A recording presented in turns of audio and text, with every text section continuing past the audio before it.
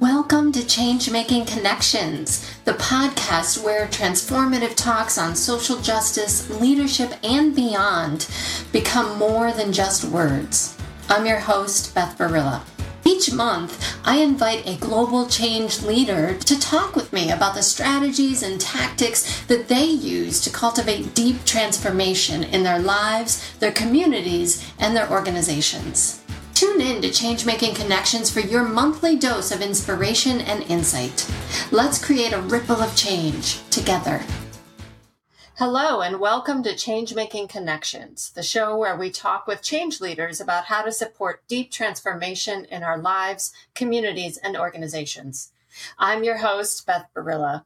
Each month, I talk with change makers about the joys, challenges, strategies, and possibilities in working for social justice in a variety of contexts.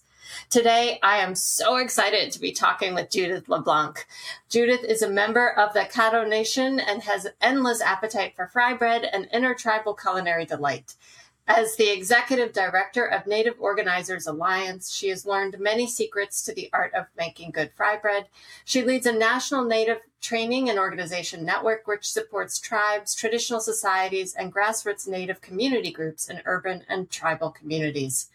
Judith is part of a growing circle of leaders in Indian country who understand the necessity for an organized, durable ecosystem of Native leaders and organizers who lead with traditional values.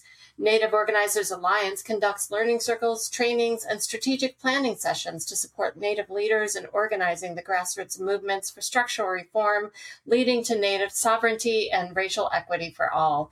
And there's a lot more that Judith does as well, and we'll put the full beautiful bio in the show notes. So Judith, thank you so much for being here. I'm so excited to actually talk with you today. And one of the questions that I have for change makers is about the type of leadership, the philosophies, the practice of leadership that we need to meet our current challenges in this cultural climate. What kinds of leadership as change makers do we need to move us towards justice and liberation?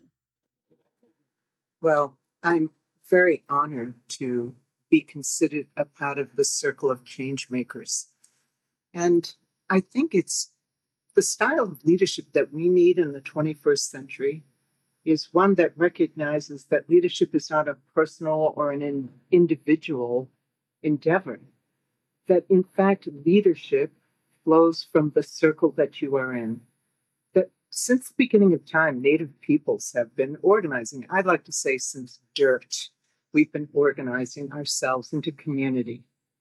And in every community, and in every circle, everybody has a role to play. One of the dominant narratives in this country is that there's one smart individual, usually a white guy, who comes up with an idea that makes everything change. I think recently, for example, President Biden was referred to as the negotiator during the debt ceiling negotiations. People in the media kept saying he's just a great negotiator. He always has been. When in fact, there were many things in motion around those negotiations that compelled action, namely that Wall Street was worried about the disruption to the market. And they were telling both the Republicans in Congress as well as the administration, get this done. Get this done. It could be very bad for the economy. So it's not that President Biden isn't a good negotiator, but there were things beyond him that were moving and compelling action and dialogue and compromise. Even with great scientific discoveries, some people think, Thomas Edison discovered electricity. No, there was a whole team of others who were working in the lab day after day after day. And frankly, from an Indigenous point of view, we have always relied on collective action. And it's something that I think for 21st century leadership, it is important to understand that you are only as strong as the circle or the collective you're working in or the community you are working with is strong. Oh, that's so important and so inspiring to really build community and trust the community you're working with and recognize that we all need to work together to to create a better world, co-create a better world. How do you help people see the various roles that they can play in this change process? How do you help catalyze people into taking on whatever roles they feel they can contribute to the social change effort? So since the beginning of time, Native communities have always worked in a way that required that people take up responsibilities and be held accountable. You know, in the 21st century, people have to find ways of learning what their role and responsibility is by being in community with others. And in the organizing that we do in Indian country, all you have to do is sit for just a little bit in any given community, be it in an urban area or on a reservation.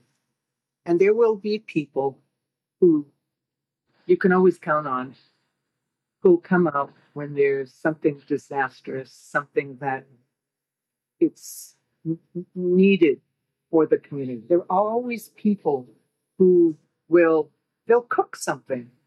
They'll bring a meal. They may not want to lead the meeting. They may not want to be in a meeting, but they'll cook a meal and contribute it. There are others who will pray, who will conduct ceremony to support a community struggle. And so leadership has to be able to see the strengths and what people are bringing into the circle in order to organize people to work together, to be walking on the same path together.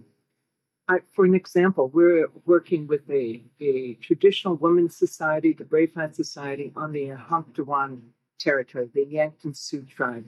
And we've been working with the Traditional Women's Society, the tribal leadership, and the Treaty Committee for nearly 7 years on regaining co-management of the Missouri River bioregion on a 150-mile stretch of the Missouri River. And so the tribal leadership, the elected tribal leadership, does not play the same role as the grassroots and the Traditional Women's Society in coming to terms of how to become able to play our inherent and legal role as caretakers of Mother Earth and of Minnesota, Missouri River. And so it is natural that, therefore, how to find ways to work together, how to strengthen the tribal leadership's technical and scientific capacity, but also how to weave traditional teachings and the spirit of the people and community support into that endeavor. And so in each meeting, in every initiative, we find people step up, step forward, and do what they believe will make a contribution. It's the magic gumbo of organizing in all communities. Right before we got on the call, you were talking about something that some work that you're doing right now, and you just mentioned another example. Can you talk a little bit about what you're really excited about and the work you're doing right now in community? Well, one of the biggest and most historic characteristics of the 21st century is that Native peoples are having a lot of firsts. We just had the first Native restaurant to receive the prestigious James Beard Award, Owami in Minneapolis. We just had the first Native astronaut. We just had in the last 2 years, the first Native directed, produced, starred in TV show about life in urban 21st century Oklahoma City. So we have interrupted the narrative. We have, due to the political moment, been able to be a part of conversations and part of the solution process, because we're facing so many layer upon layer of crisis, from climate crisis to safe communities to economic crisis. And so what I'm excited about is the recognition of our political grassroots power. You know, the 2020 elections, the Native vote made the difference in key battleground states. Many times, the political parties and scientists and academics have said we were statistically insignificant. What we proved in 2020 is that we're politically significant, that we mobilized in the most infectious places in this country, like the Navajo Reservation, the Menominee Reservation in Wisconsin. All across Indian country, we mobilized the largest Indian vote ever. So did everybody else. So we played alongside of everybody else who was concerned about the future and how to address the multi-layered crises. But the difference is this. Unlike the Black community or the labor movement or the Mexican-American or Latinx communities, nobody in the political structure had ever recognized our political power as being important, as being critical. And the truth is that we made the difference. And what did that result in? Well, the result was the Biden administration transition team acknowledged the power, and then we organized and mobilized grassroots Native people to press the transition team to nominate Deb Haaland for the Secretary of the Department of Interior. First time a Native would be nominated for the executive branch of the government. We So only important. had the first 2 Native women elected to Congress in 2018. So that grassroots pressure, we mobilized along with Illuminative, a national narrative change sister organization we work with, 19,000 people and over 200 tribes pressing the transition team. And they did. They nominated Deb. And then we mobilized and organized for over 40,000 letters to be sent to the Senate in support of her nomination. And so for us, and for me personally, I never thought I would live to see a Native woman leading the most important department in the federal government when it comes to the health and welfare of Indian country.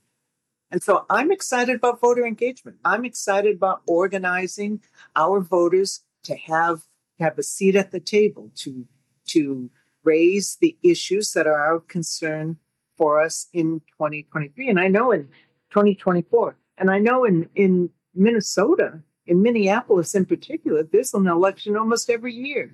And the Native vote is a critical vote in Minneapolis. And I believe that we can make a difference when talking about solutions to some of these big, big crisis problems. Yeah.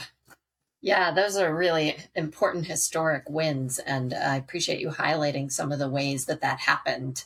And you also pointed to the relationship between grassroots organizing and what some might call kind of working within the system for change. And sometimes in some social justice circles, I see those set up as binaries, like you're either or.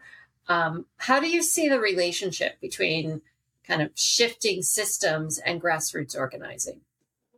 Well, I think thinking in a binary way is counterproductive for all of us, because life is not binary. It's not right or wrong always.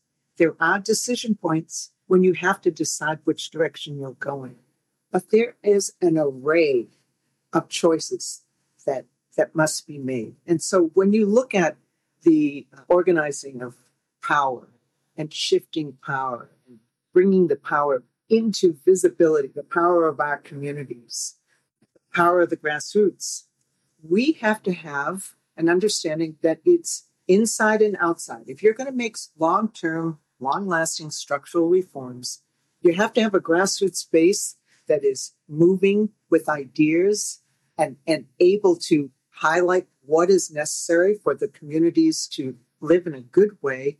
And you have to work with allies and those who come from communities and are in elected positions or appointed positions.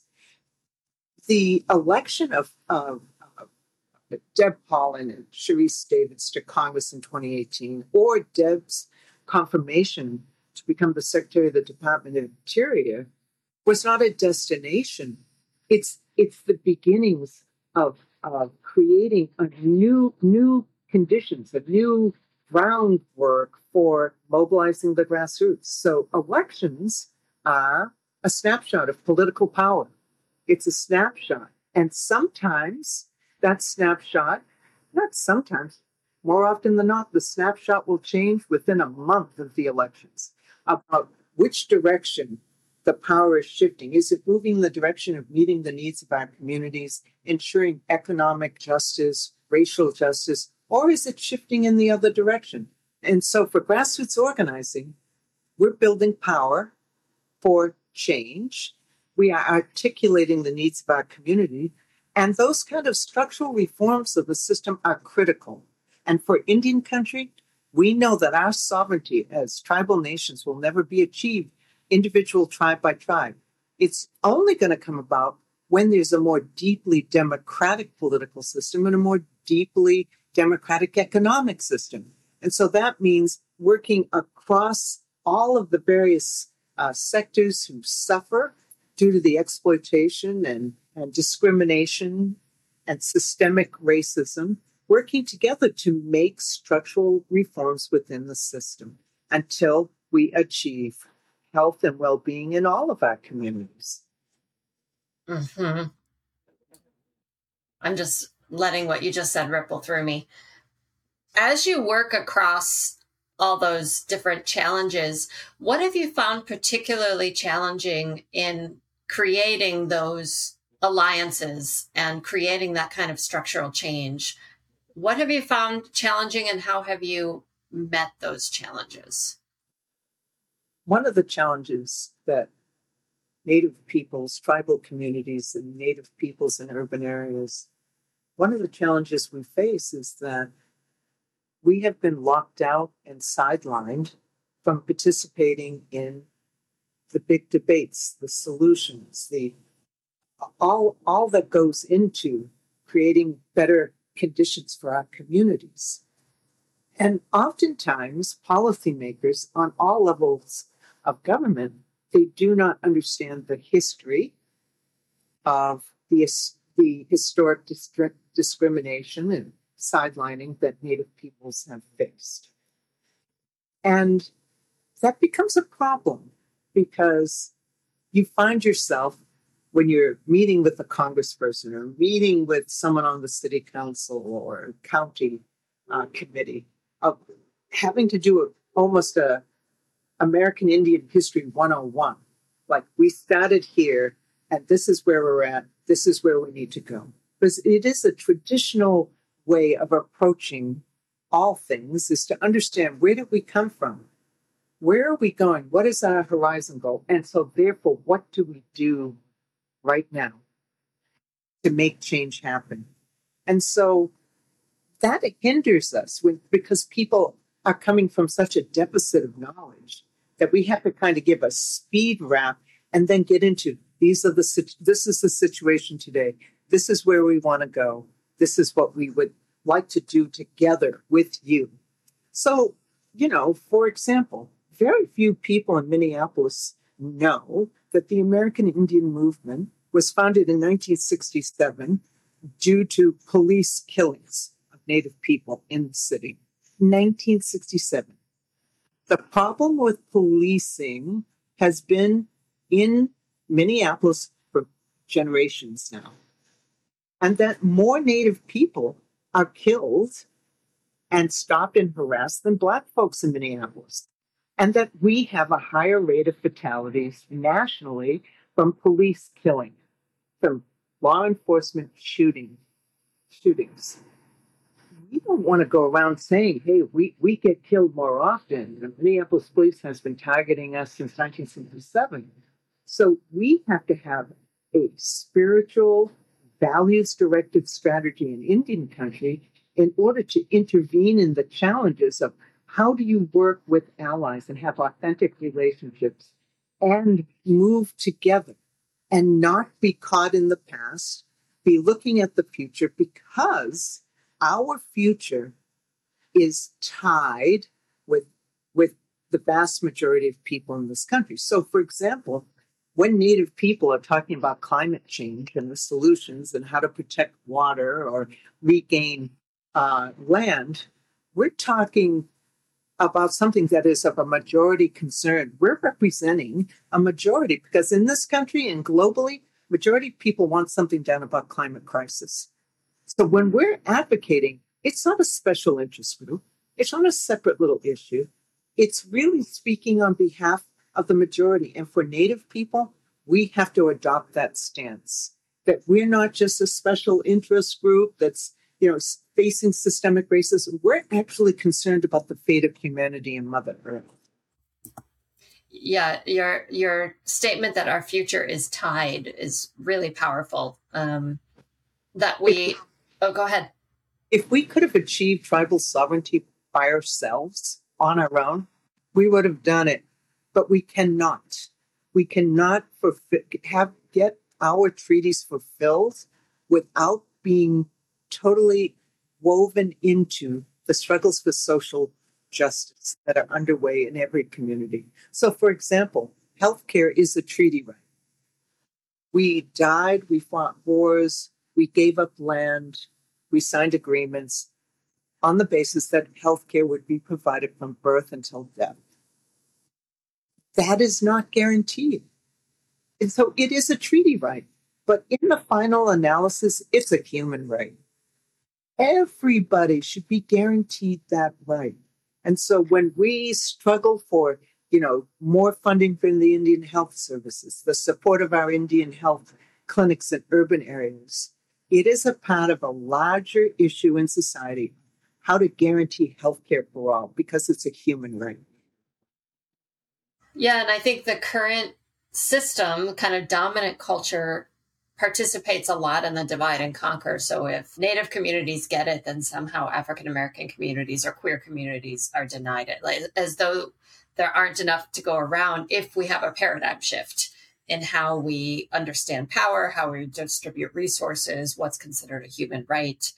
And it seems to me as change makers, part of the task is to redefine the paradigm so that we work with one another instead of kind of sacrificing one another to try to buy into the scarcity narrative. But it's a pretty powerful narrative in U.S. dominant culture and politics. And it has always been. Yeah. From the beginning of time, when you look at how the colonists tried to divide white people from Native people and freed slaves, they were pitting. They were saying, oh, no, we don't want Black and Indians to have the right to vote, but you white folks, okay. But really, the basis for collaboration and being in solidarity with one another was the reality that colonization was led by a small handful of really rich white guys, not women, and that they were constructing a government to maintain their economic and political power. And so from the very beginnings, that divide and conquer and the idea that if someone gets ahead, someone else has to give something up, that is the dominant narrative. And there's a very interesting book by Heather McGhee called The Sum of Us All. And it is the most popularly written description of the history of systemic racism. And I think it's important for people to understand that even in our families, if someone does better, it isn't worse for someone else in our family. And therefore, how do we work together to support one another in our families, in our communities, and then across the country? You take, for example, there's a mine that's being projected to be built, the largest open pit gold mine in North America, up in Alaska, at the headwaters of a river, which is where salmon spawn. Oh no! 95% of the native Alaskans who live along that river do subsistence fishing, and the truth is that anybody who hunts or fishes, there's a common stake at having a river that is not destroyed by the trailings of this gold mine. On top of it, it's not even an essential, national security mineral. It's gold. And so we're seeing this around many different environmental struggles where it's clear, just like at Standing Rock, back in 2016, the struggle that the Standing Rock Sioux tribe led and that 10,000, over 10,000 people responded to and came to the Standing Rock Reservation, the struggle was not just for the drinking water of 10,000 members of the Standing Rock Sioux tribe. It was really on behalf of 17 million people who live downstream on the Missouri. 17 million people who love, live, work, play along the shores of the Missouri. That's perhaps the most dramatic example you can lift up as to how our future, Mother Earth's future, our descendants are depending on us to walk on the same path. So powerful, and it speaks to how we all have an investment in this change, that we might be coming from different identity locations or different layers of access or denial of power, that when we come together, we all have a stake in protecting this Mother Earth. And some of that is going to involve rethinking priorities. Like, do we really need gold? Do we really need to sacrifice things for something that only some of us get to benefit from, and it's not even kind of essential to life in the way that water is, for instance, or salmon is? How do you recommend, or you mentioned allies and showing up for one another. What is it that you would like as an organizer? What is it you'd like to see allies do? And what do you need from allies? And how do you like to show up as an ally or co-conspirator? I think it's being a good relative. That's what solidarity is. That's what being a so-called ally is. It's being a good relative and to understand yourself in relationship to others. Understand our communities in relationship to other communities. People from an indigenous framework, people have been taught through origin stories and the belief systems, many, many tribes, over 500 tribes, that you can be in a situation, and as well as I do, Beth, when you meet somebody, you size them up. You think about, what are they like? You're listening to them. They're telling you things about themselves, and you're sizing them up. And in fact, you're kind of creating a little story in your head about who they are. But the truth is, that's a perception. That's a perception.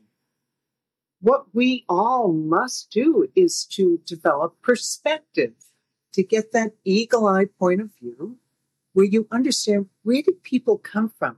What is their horizon? Where are they moving? Who are they in relationship with?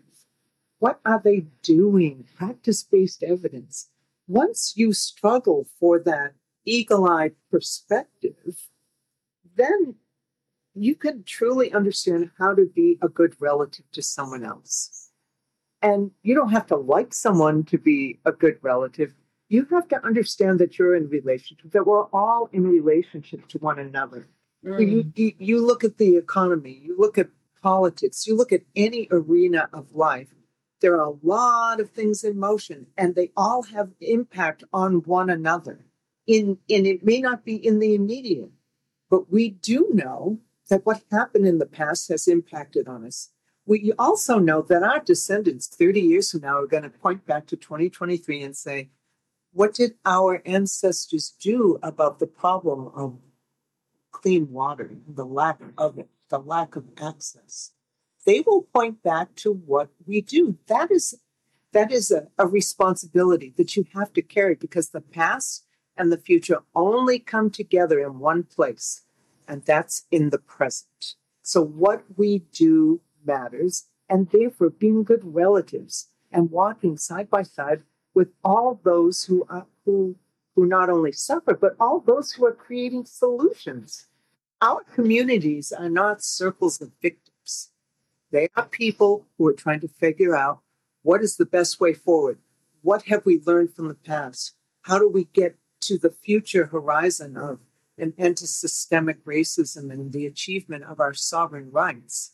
Mm-hmm. We got to figure that out in the immediate and walk together with all those who share the values of living together in peace and for the welfare of humanity and Mother Earth.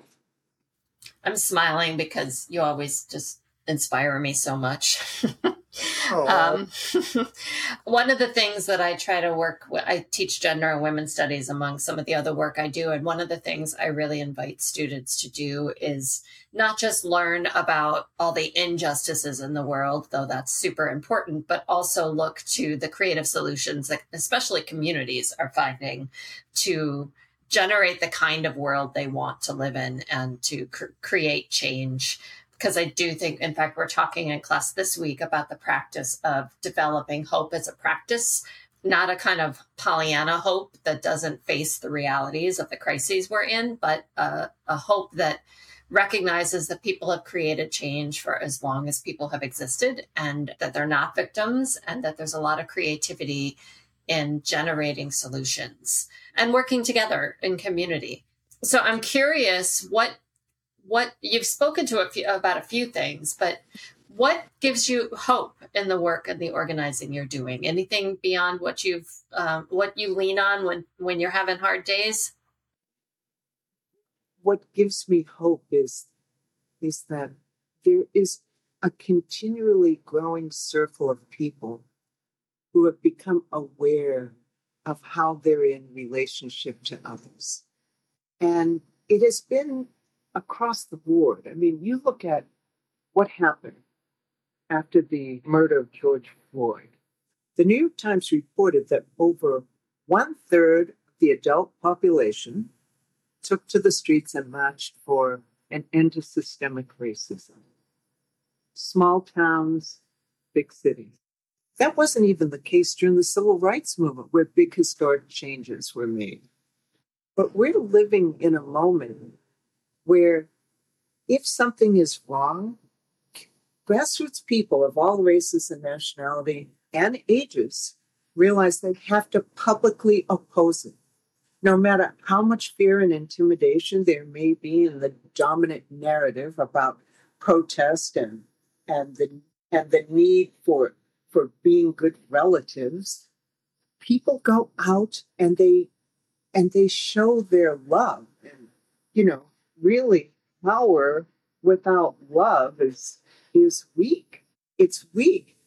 Dr. King had a very powerful statement where power without love is also corrupting. So we have to show our love of community in a public way.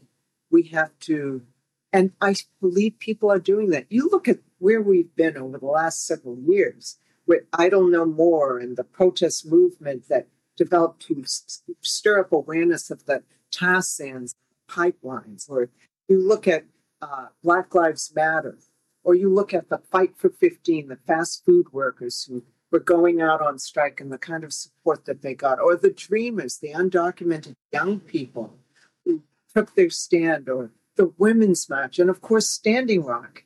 And the truth is that we're working towards and building a decisive majority of people who want a just society. We might not all agree on how to get there, but we are bound by certain values-driven action. And I think one of the commentaries is that, we live in a very polarized society. It's 50-50. People are, well, that image or that reality is only perpetrated because people aren't looking at what is going on at the grassroots and the amazing things that are going on in communities. And oftentimes the political solutions are posed as, let's get two diametrically opposed opinions about, say, healthcare, and put them in a room and come up with a compromise. That's not a compromise. That's not the way to work on a compromise. You have to get people together who agree on values. Do we believe that healthcare is an urgent necessity for our people? If you all agree to that, then come into the room and let's craft a way to go forward, given the fact that we don't all necessarily agree on how to get there. That's a whole different approach to politics. And I think it's not about hands across the aisle or everything must be bipartisan. No, it's about values. It's about uniting around common values so that we can have the trust and develop the kind of muscle of how do you come to a proposed solution where you're bringing the majority with you. Because no change is going to happen in this country, including achieving tribal sovereignty or native sovereignty or healthcare being a human right or education being a right, not a privilege. None of those things will happen until a majority of people stand up and get behind that idea. Yeah, the redefining strategy to focus on a commonality of values and be able to stay in the conversation aligned with those values while figuring out different strategies for getting there is just so important. And I'm sure your organizing experience has helped to create some of that. We don't necessarily see that a lot in at least electoral kinds of politics. You mentioned earlier, power with love. Power without love is weak, and referenced Martin Luther King. And I've been doing a lot of reading and listening to people who, social change agents, Movement Strategy Center, and so on, who really center love. And when I talk about that with some colleagues or students, they get really skeptical for good reason about the language of love. I'm curious what role you think love has in creating a better world and what you mean by love. Love is not a Valentine. It's not all romantic hugs and kisses. Love is a discipline. Love is where you hold other people accountable for their actions.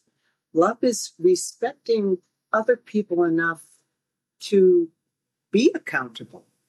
Love is about responsibility.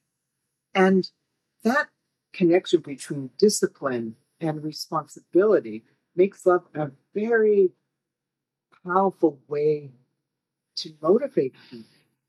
Because if you're acting out of anger or hatred, you are going to be unstrategic. If you know yourself in your own personal relationships, whenever I've had the worst arguments ever with a friend or a relative, it's because I was motivated by anger. Yeah. Not insight, not reflection, not what am I, where did I come from? Where do I want to go after this conversation? So what should I do right now? How did I get here? What should I do? It's lashing out. It's a lack of spiritual discipline. Because when something goes wrong and there's anger and division, you have to reflect. Reflection is the most powerful leadership development tool we have. Reflection, thinking about things, and analyzing practice-based evidence.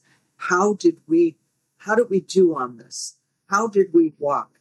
What was our attitude? What was accomplished? And what could we do better in the next round? The reflection being a super powerful leadership tool, it's one of the things that in feminism has always been really important. As you know, the kind of, you take action, but then you reflect on what works and you circle back.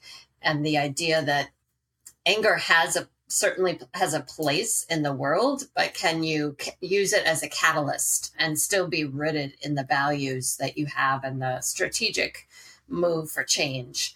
I love the discipline and responsibility together. Yeah, go ahead. You know, the Navajo have a saying in Navajo that talks about how being in balance and understanding, there's anger, there's love, there's a lot of different emotions, but to be in balance so you're not reactive is called walking in beauty.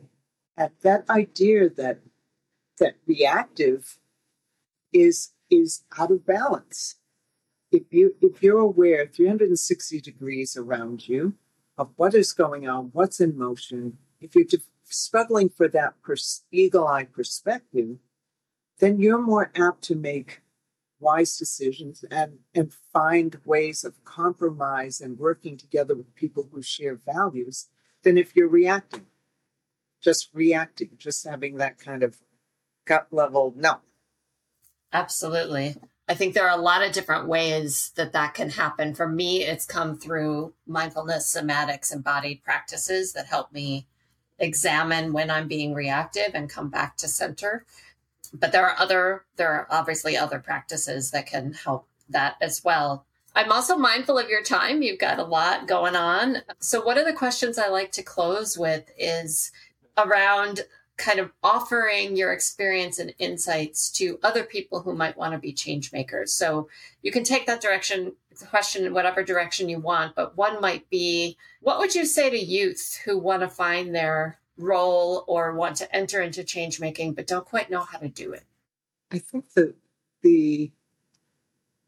an important step is to find an elder that is wise. And I'll tell you right now, as an elder, not all elders are wise. Not all elders have had a practice of reflection or have come to terms with their values. So finding an elder who's been to a few rodeos, who knows the ups and downs, the ins and outs, and who has reflected on life experience. That is one. Number two, reflection. Make it a practice every day. Thinking at the beginning or the end of the day, whichever suits you, where did you go? What did you do? Did you move closer to your horizon goals? Did you move back? What can you do tomorrow and the next day and the next day? And then lastly, to see oneself as a part of something much larger than your individual self, and to seek out and to create community wherever you are. And it's not easy, it's not simple, but it is something that will give you a lifeline. Yeah. It's a lifeline to be in community if it's 3 people or 4, where you're sharing the ups and downs, the ins and outs, and also where you share some kind of values alignment, where you can feed off of one another. And that's important. And I say also get involved in social movements. Organizing, the Native Organizers Alliance, our motto is, organizing is our medicine. This helps us heal. It helps us understand who we are and what our role is and how we can be responsible to our descendants and carry out our ancestral responsibilities as Native peoples. We know that from time immemorial, they have tried to separate us from our culture, land, language, from our future. And yet Native peoples continue to thrive despite all the obstacles since first contact. I really think it's that idea that organizing and bringing people together for the good of health and well-being of our communities is real medicine. It really is. It really is. It keeps you going in hard times. It makes you feel more empowered in community. It helps you build networks of people who can hold you when you're having a hard time, and you can hold them. You learn how to show up with one another, and you begin to live into the world you want. Exactly. Yeah. Thank you so much, Judith, for taking the time to talk with me today. Oh, I really appreciate the invitation, and I love Minnesota. My family lives there. They married Minnesotans, so I love there a lot. I just love Minnesota. Oh, thank you. Yes, that's where I met you first, and I hope to be able to see you again sometime soon. I'm sure. Yes, thank you so much, Judith. Thank you, Beth. Take good care.